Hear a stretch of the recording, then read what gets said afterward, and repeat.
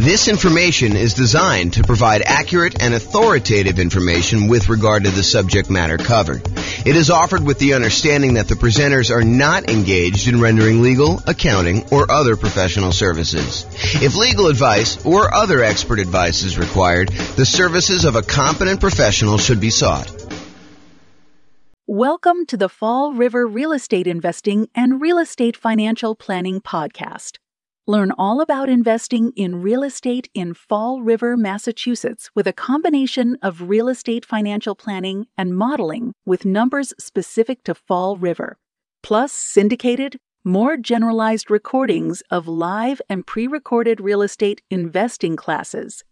Not all of them specific to Fall River. Be sure to stay tuned after the podcast for a message from our sponsors.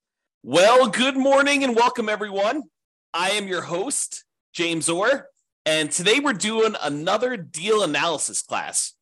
So in the previous class, I believe we did a 20% down rental property, non-owner occupant purchase, where we analyzed the deal, and I walked you through basically how to enter all the inputs on the world's greatest real estate deal analysis spreadsheet. And then I walked you through how to determine whether or not this is a good enough deal for you by walking through some of the numbers, showed you some stuff about the overrides.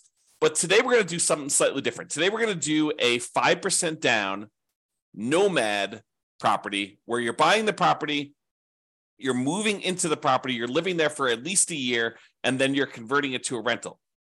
And so there's a couple of different things that happen when we're talking about analyzing a Nomad property that are different than when we analyze just a traditional 20% down sort of purchase. The first thing you might realize is, hey, look, we're not renting the property in the first year. So how do we deal with that in the spreadsheet?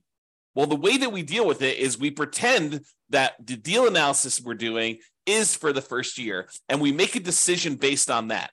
And we look at it as if we could rent it in the first year, even though because we're moving into the property, because by getting the owner-occupant, the lower owner-occupant interest rate and the lower down payment owner-occupant loan, we cannot not move into the property. We cannot rent it out completely to tenants.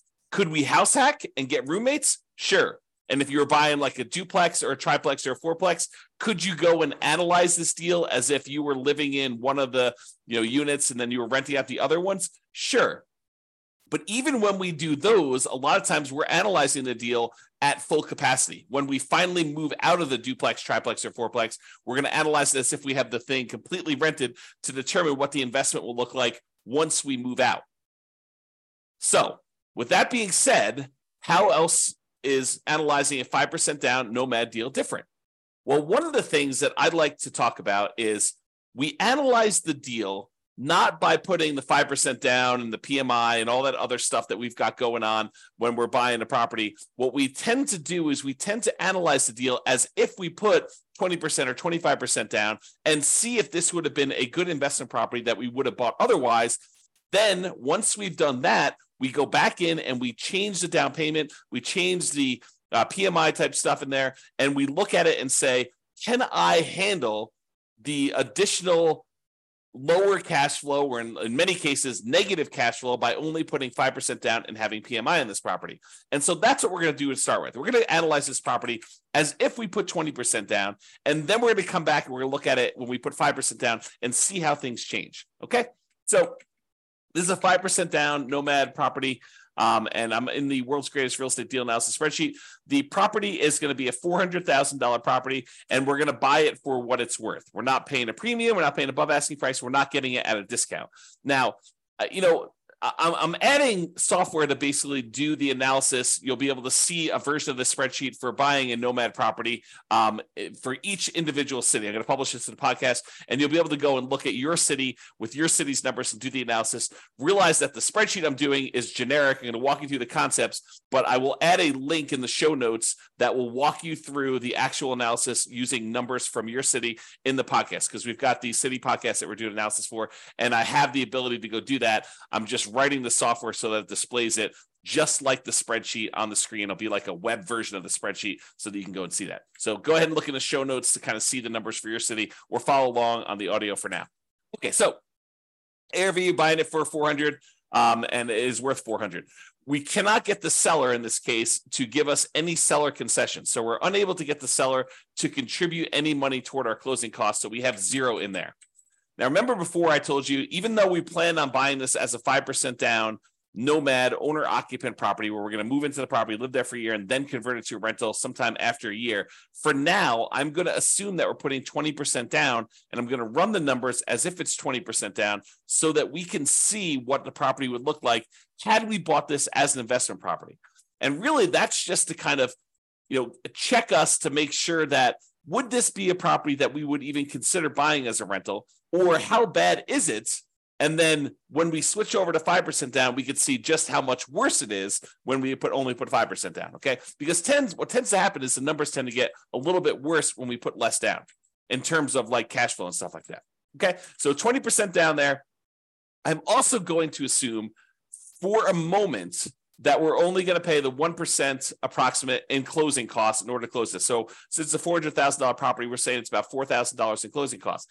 However, once I go and I switch this over to 5% down, or maybe even before I do that, I will show you what buying down the interest rate looks like so that you can see the impact of that. And I think that for a lot of folks, if they have the extra money, that is a viable solution to improve cash flow. Remember we talked about the 88 strategies we have to improve cash flow? One of those strategies was to actually buy down the interest rate. And so I'll show you how those numbers impact things and how it impacts the total cumulative negative cash flow we might have, the total amount we have invested, and then our returns. Okay, so for now, we're going to use 1% closing costs. We're not going to buy down the rate. When you buy a property, almost every property you buy is going to have something that needs to be fixed before it is ready to rent. In this particular case, I said that the property is in really good shape. A couple of really small things came up on the inspection report, and we are estimating that those are going to cost about $3,000 total for us to go and do. So we're going to put $3,000 total in rent-ready costs in the field here. Now, the spreadsheet will automatically calculate how much cumulative negative cash flow you have when you buy this property. And this field isn't really correct until we get down and we update the rents and the other numbers like the interest rate and stuff like that. But it will tell you how much cumulative negative cash flow you have. So how much negative cash flow you have in the first year, plus how much negative cash flow you have in the second year, plus how much you have in the third year, until you have no negative cash flow. And that's because the reason why it eventually goes away is usually when we're modeling this stuff, rents are going to increase slowly over time, 1, 2, 3, 4% a year, whatever you're using for your kind of rent depreciation rate.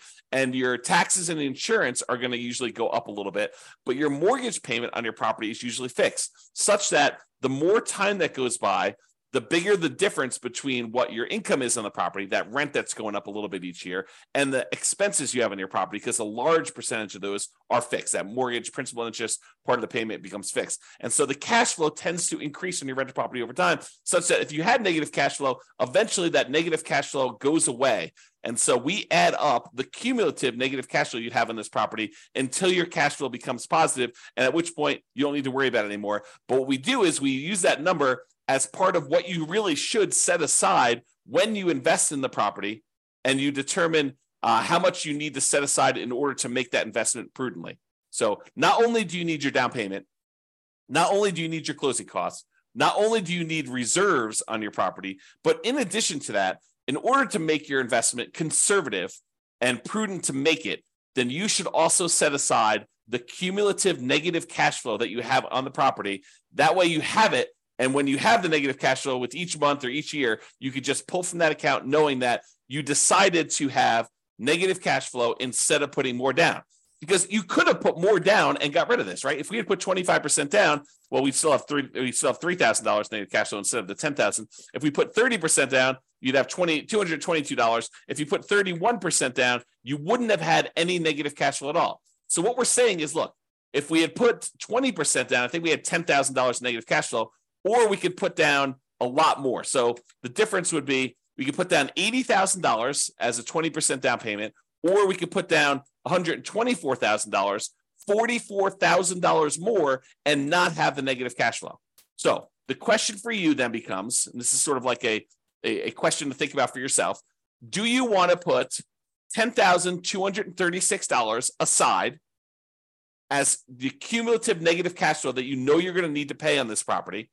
until the cash flow is likely to go positive. It's possible your rents don't go up as fast. It's possible your expenses go up a little bit faster with inflation or something like that. But this is a good estimate of how much negative cash flow you're likely to have in this property.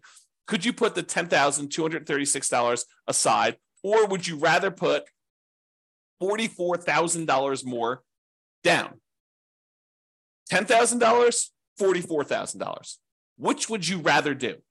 And that's the question, right? Because the negative cash flow is really a deferred down payment. If you had put more down, you wouldn't have it. But in this case, we're choosing to put less down, and we're choosing to accept this negative cash flow. And you'll see that comes up again when we put the 5% down, because when you put less down than 20%, it becomes even more negative. Okay.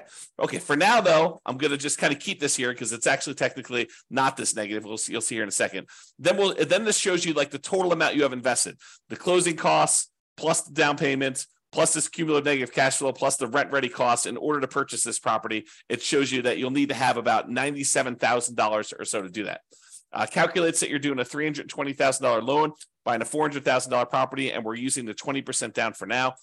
Interest rates right now for about 20% down are somewhere in the 7% range. You can go call your lender and get that rate. We have a whole class on how to do that. And then the term, we're doing a 30-year loan, 360 months. For now, because we're putting 20% down, we don't have any PMI. So I'm going to put 0 for PMI. When we put 5% down, I will change this and I'll put in a number for private mortgage insurance. Remember, private mortgage insurance is insurance that you pay to protect the lender in case you default because you put less than 20% down. If you had put 20% down, they wouldn't ask you for it, okay? But because we're putting less than 20% down, you've got that. And then PMI would drop off when the loan to value became 80%. Now, monthly rents. So the monthly rent of this property is $2,850. So we put that in there. Now you can see that because it's $2,850, the cash flow on the property is slightly positive, and we no longer have any cumulative negative cash flow.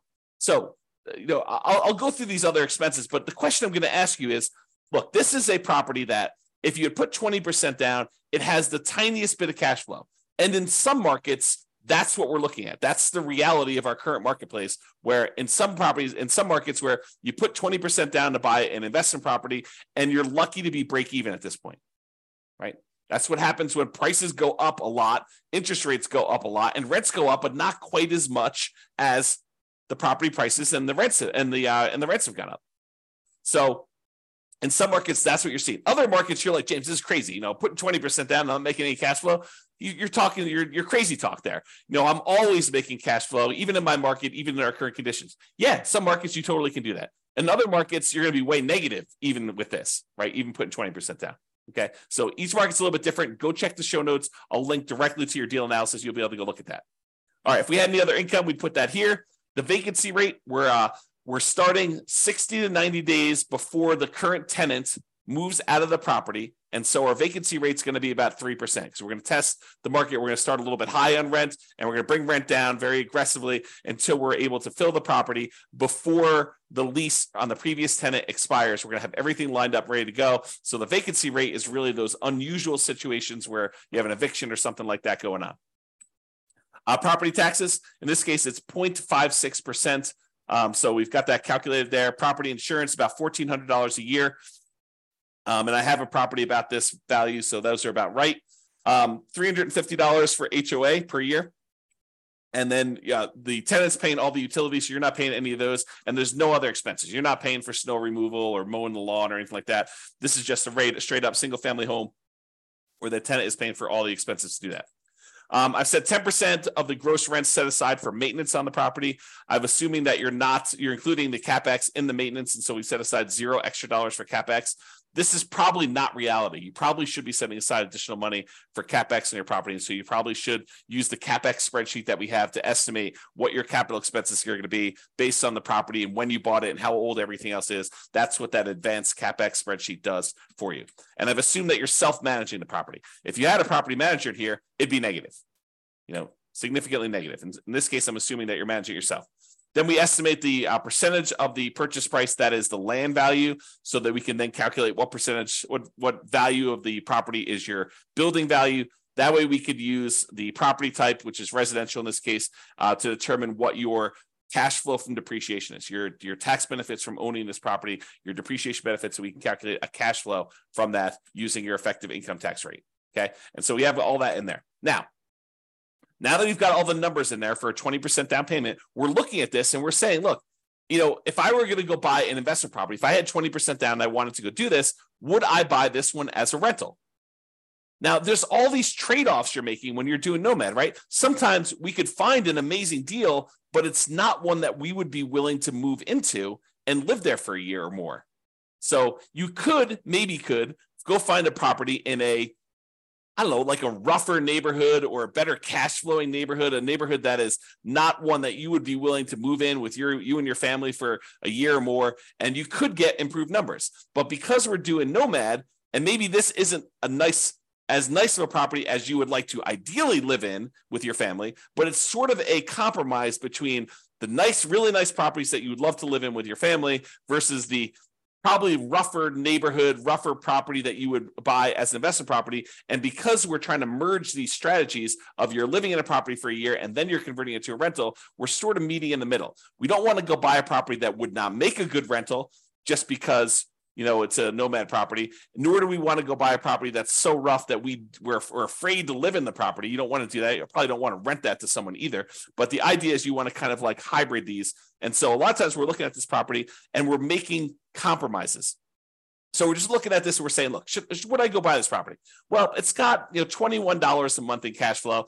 It's about break even. We got about $206 a month in cash flow from depreciation. Those are the tax benefits of owning the property that look like cash flow. We get those in the form of either end of year tax return rebate, or we can adjust our exemptions on our actual paycheck, pay less in taxes with each paycheck that we make, and actually receive money back so that we could use that to cover some negative cash flow with money that we don't have to pay in on taxes from the paycheck from our regular job. Okay, so you can go and look at that. The total amount of true cash flow, which is really just the sum of this monthly cash flow and the cash flow from depreciation, is $227 a month. Okay, then we walk through, we can see all the returns for whether you're doing the return in dollars from each of the four areas, from appreciation, from cash flow, from debt pay down, from cash flow from depreciation, the tax benefits, in other words, and it sums all these up and tells you you're making about $18,000 a year. The total return on investment is about 20.66% if we ignore reserves. So this is like, remember I talked to you in the last class, this is the number that most people, and I'm using this in quotes, they lie about. They tell people that this is their return, but in reality, it's not their return. We really do need to take into account that we had to set aside reserves in order to make this investment. So the reserves need to count in both the amount of money we're making, because you make a little bit of money on your reserves if you set it aside and you're investing it, and also the reserves need to go in the denominator when we calculate your return on investment. So the RID plus R6 is the return in dollars quadrant plus 6 months of reserves, R6. Okay, so that tells you how much you'd be making in total dollars if you had 6 months of if you set aside 6 months of reserves. This one tells you return in dollars quadrant plus R12, which is 12 months of reserves you set aside. And you can see with the 6 months of reserves, you're making about $18,304. So a little bit of that money is coming from the return on reserves. And then if you put aside 12 months of reserves, it's $20,608. So you could see the total amount increase a little bit more to account for the return you're earning on the reserves. Now, when we look at the dollar amounts, either the $17,974, the $18,304, the $20,608, the returns we're getting with no reserves, 6 months reserves, and 12 months reserves, and we divide by how much we had to invest in order to, buy this property, you can now see the total return on investment when you don't have reserves, when you have 6 months reserves, and when you have 12 months reserves. So when you don't have any reserves, it's 20.66. When you have 6 months reserves, it's 17.69. And if you have 12 months reserves, it's 17.18. And you can get a feel for the overall returns you're seeing when you're doing this. So you're looking at this property and you're saying to yourself, okay, would I buy this if I had 20% down? And you've analyzed all the deals in your marketplace and the ones that you would also be willing to move into, which is sort of the criteria for doing Nomad. You're like, yes, this is the best deal that I can find in my marketplace right now with the current market conditions and the current interest rate. And so this is the best that you found. That's the sort of criteria that we have, and it's available. I think I might pursue this. Okay. Now that you've decided that this looks like a good enough deal, it's the best one you've seen, it's the one you're really going to pursue. Now we go and we look at putting 5% down, and we determine, are we willing to stomach this extra negative cash flow? Are we willing to deal with this? Okay, so now we're going to go through, we're going to make some adjustments. Price is the same, purchase price is the same, still not getting any seller concessions from the seller. However, we're not putting 20% down anymore, we're putting 5% down, okay? So that changes it. Before we were at $80,000 in down payment, now we're only having to come up with $20,000 in down payment. Still have 1% in closing costs, about $4,000. Still have that $3,000 in rent ready costs because we're trying to do the get the property ready to rent, has some repairs that needs to get done. Now our cumulative negative cash flow before it was I don't know 10. Oh, actually, it was zero when we put 20% down because we increased the rent. But when we had the rent lower, it was $10,000, which really isn't relevant here. But in this case, it's $15,000 negative, right? If we had put, let's see where to go when it goes away. We had put 16% down. Let's see, 17%. 18%, 19%. Oh, so it's literally at 20% is when it goes away. So if we had put 20% down, we'd put $80,000 down, we wouldn't have any negative cash flow. But in this case, we have $15,000 negative cash flow. So this becomes the question of, would you rather put $80,000 down and have no negative cash flow, or would you rather put $20,000 down and $15,151 in negative cash flow on a property? So it becomes, would you rather have $35,000 invested into the deal, $20,000 upfront and $15,000 set aside an account to take care of negative cash flow, or would you rather come up with $45,000 more and not have negative cash flow? That is the question as of right now.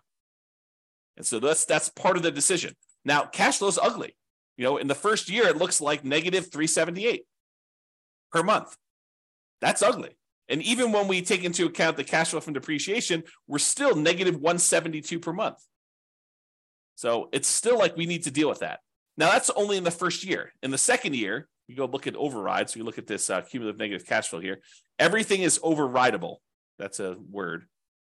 And so let's look at cumulative negative cash flow. So in the first year, it's about $4,500 in negative cash flow. In the next year, it's about $3,700. In the year after that, it's about $3,000. Then about $2,100 and change. Then about $1,300. Then about $430. By the time you get to year 7, there's no negative cash flow. And this sums up to be $15,151 total. Okay. And so we can go look at that as to how negative cash flow is going to be. And that's just rents going up a little bit, 3% per year. Might rents not go up 3% per year? Absolutely.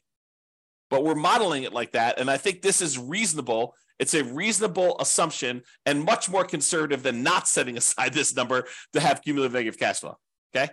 So that's why we're doing it this way. So before, when we had 20% down, our total amount that we invested in the deal was $87,000. Now that we're putting 5% down, the total amount we have invested is $42,000, which includes setting aside that money for negative cash flow. So it's less than half, okay, by putting the 5% down, if you think about it that way. All right. So the mortgage amount now, because we're putting 5% down, is $380. Now the mortgage interest rate is not 7% anymore. We're doing owner occupant, and it's probably in that 6.75 to 6.875 range for doing the owner occupant rate now with that. And we've got PMI. And PMI right now, 0.38. 0.038. There we go. So you call up your lender and you'd find out from them how much private mortgage insurance is going to be. Or we just did a class yesterday on all the factors that go into calculating what PMI is. And then we're going to do a class, I think next week or the week after that, on how to actually calculate it using a rate sheet from a private mortgage insurance company. But I went and I looked it up before class today. It's 0.38 for someone with really good credit, doing a 5% down loan, solo. So 0.38% is what we use for that. So it's about $120 a month in negative cash flow on this thing. So now our negative cash flow is a little bit higher than it was before because we changed the interest rate and now we have this PMI. And PMI is a factor in calculating the thing. So these numbers are now, I think before it's like $15,000. Now it's like $18,636. Or if you look over here, negative $467 a month or negative $261 if we take into account the depreciation, cash flow from depreciation. Okay. So we looked at these numbers and we saw all of these things here. Now realize there are several ways to pay PMI, right? We chose in this particular case to pay PMI monthly. We could have said to the lender, hey, Mr. Lender, Mrs. Lender, instead of you actually giving me a monthly rate, why don't you raise the interest rate on the overall mortgage? Give me a credit that you would then use in order to pay the PMI upfront, because you could pay it upfront as one big lump sum as well. Okay. And they may choose to do that. And they say, okay, well, if you do it that way, interest rates are going to be, 7.125, and you won't have this 0.38 at all. It'll be zero. And then you go look at that and you're like, well, that's worse. And this interest rate lasts forever. The PMI only lasts until I get to 80% loan to value, and then it drops off. So actually, I'm not going to do that. I'm going to go back to the way we had it before, 6.875 and 0.38. Or you could go to them and say, hey, can I pay PMI in one upfront lump sum and get rid of this, have it go to zero, and you come up here in closing costs, and let's say it's, let's say it's, another 1.5%. So 2.5% total in closing costs, and then you can get rid of that. And then your cumulative negative cash flow is only 12,860 for the entire time. Okay. And that's because you chose to pay a little bit more in closing costs here instead. All right. So you have to go evaluate which of these three you want to do. Pay upfront in one lump sum, pay monthly, or have the lender raise the interest rate, and you could actually take it in the interest rate, so it'll impact your cash flow, but it won't actually come out as a separate PMI payment. We have an entire class we're planning on doing on that, but for now, I'm going to go back and do. 0.038. There we go. Okay. Now, when you go look at this, you're like, hey, look, my cash flow is more negative. My total true cash flow is negative too, negative 261. But a lot of these other numbers, they stayed the same. And when we look at return on investment, they actually improved. We now have a 28.1% overall return on investment using the one where we don't take into account reserves, the lie we tell at cocktail parties. We have about 20% here for this one and about 18.87 total for when we have 12 months of reserves. So your return on investment actually went up because you put less down, 5% down, and you have less invested in the deal. And a lot of these other returns, like your appreciation return is the same, and your depreciation return in dollars is the same. Your cash flow, your debt pay down return actually gone up a little bit because you're paying down more of the loan. The interest rate's a little bit lower, and your cash flow is much more negative. So those are how those changed if you want to look at them. So you have to decide, can I stomach negative $261 a month in negative true cash flow? That's the cash flow after we take into account the depreciation benefit. And then you have to decide, am I willing to do that? If I put 20% down, I'd be about break even. Now I'm negative 467. And I had to set aside this $18,636 in order to handle all of that negative cash flow for the entire time. You have to decide if you're willing to do that. Or one of the other things you could do is you can come in here and you can say, look, I'm going to actually buy down my interest rate. I'm going to come up with 4% more here. 3% more in closing costs. I'm going to buy down my interest rate. And I checked before the webinar here. And for 3 points, you could buy down your interest rates for a 5% down owner-occupant loan to 5.625. Still got PMI, but you're basically able to do that. Well, that changes your negative cash flow to be negative 158. So if you come up with 3% more down to buy down your mortgage interest rate, that changes the amount of cumulative negative cash flow you need to set aside to only $3,341. And your negative cash flow per month is only negative $158 a month because you put that more down. And the total amount you have invested is this $42,341. So it's similar to the amounts you had to set aside for this cumulative negative cash flow, but now you're choosing to take that money and you're choosing to invest it in buying down the interest rate. And that significantly improves your overall returns. The dollar amounts of returns get a little bit better, but look at the number for your return on investment. It went from that, I think we were at, I should just go do this. It's 1%, 6.875, I think is where we were at for that. Yeah, so it's like 28%. And now when we go and we do this, it's 41.52% return on investment. It's 29.95 if you look at your return, including 6 months of reserves, and 26.33 if you look at your return, including 12 months of reserves. So the return on investment that you're getting is amazing.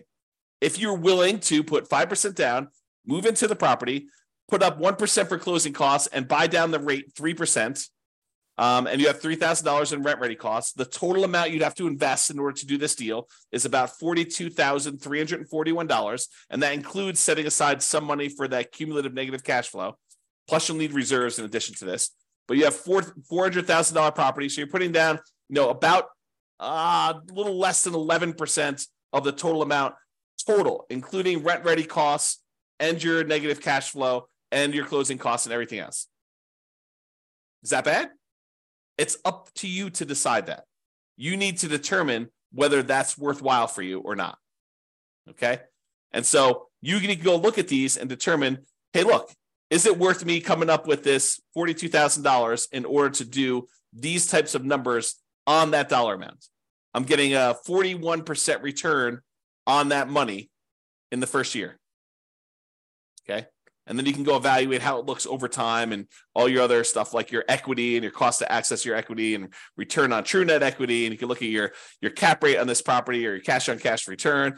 Basically the first 3 years you have negative cash on cash return. Then in year 4, it bumps up and you're now at 4.58%. And you can kind of look at all those different things and evaluate whether or not it makes sense for you to do it.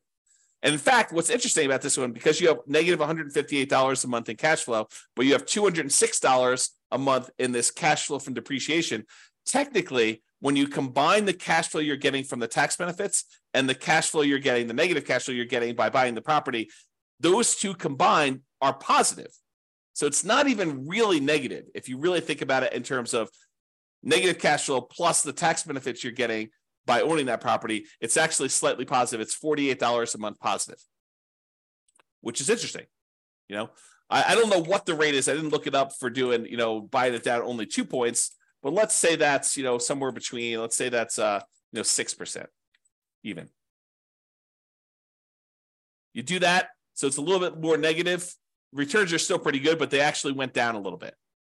Okay. So you can go evaluate that and see where you should buy stuff down. We have an entire class on buying down your interest rate. We have a totally separate spreadsheet for looking at where you should buy it down to and where it's optimal and how much it costs to do all that. But realize that really what you'll want to do once you get the spreadsheet, you figure out what you think is optimal, is run the numbers. Go put it in here and see how that impacts your cash flow, your negative cash flow, how much cumulative negative cash flow you're going to have and how long that'll last for, and then how your return in dollars looks in year one for, appreciation, cash flow, debt pay down, cash flows, depreciation, and your reserves, because you want to look at that. You should need to put reserves in there. And then your return on investment for year 1 or year 2. You can go look at all the different years in the overrides. So you can go look at your overall return on investment. Here's the returns in dollars for each of the years all the way through to year 40, if you want to look at it that way. And then you can look at also your return on equity quadrants after the first year. Because after the first year, we really want to know what the return you're earning on equity is, not necessarily the return you're earning on the amount you had to invest. All right. So that's all I got for you. Hopefully this was helpful in understanding how to analyze a 5% down deal. And, in some markets, these numbers are ugly, right?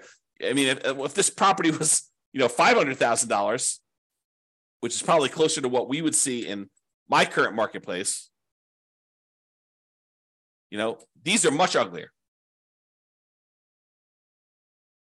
Yeah, I mean, you're at like almost negative $900 a month, negative $639 after taking into account the cash flow from depreciation.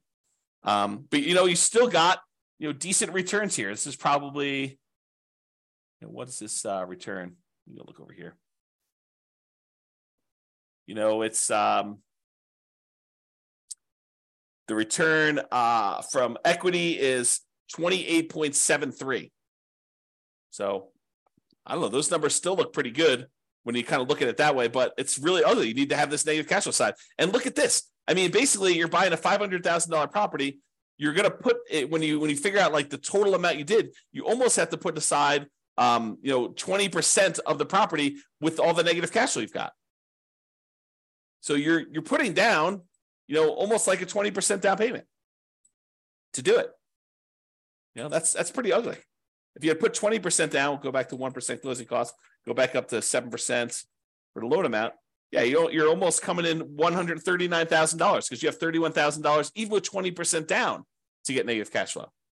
So it can get really ugly in other markets when you're trying to do this. You may have to go put, whatever it is, 31% down or 32% down in order to get to the point where you don't have negative cash flow. Yeah, a lot. Yeah, it's probably 38 or 39. Yep. So a lot of negative cash flow, and that takes a lot to overcome. A lot of deferred down payment from not putting enough down. All right, so that's all I got for you. Hopefully you enjoyed this deal analysis and seeing how it changes when you're analyzing just a regular 20% down deal to now when we're doing 5% down deals. We will continue in this series of analyzing different types of deals. I think I want to do, I don't know if we're going to do free and clear next, buying a property where you're buying it all cash and show you how that looks. Or buying a property that's new construction and how some of those things are different. I'm not sure which one I'm going to do next, but I plan to do a whole series of these and cover a wide range of situations so that you can see how we might analyze these different deals. That's all I got for you. Hope everyone has a great day. Bye-bye for now. With home prices up, mortgage interest rates up, and rents up, but not quite enough to counteract the higher prices and interest rates. Cash flow on rental properties in Fall River is harder than ever. Book a call with the Real Estate Financial Planner to apply our proprietary 88 strategies to improve cash flow on your rentals. See the show notes for a link to schedule your call and improve your cash flow today. If you're a real estate agent, lender, or professional in Fall River that wants to help our real estate investor listeners, consider reaching out to learn about collaboration opportunities with this podcast. We'd love to add more value to our listeners by having you assist our investors buy, sell, and finance their real estate investments. See the show notes to schedule a call to discuss collaboration opportunities.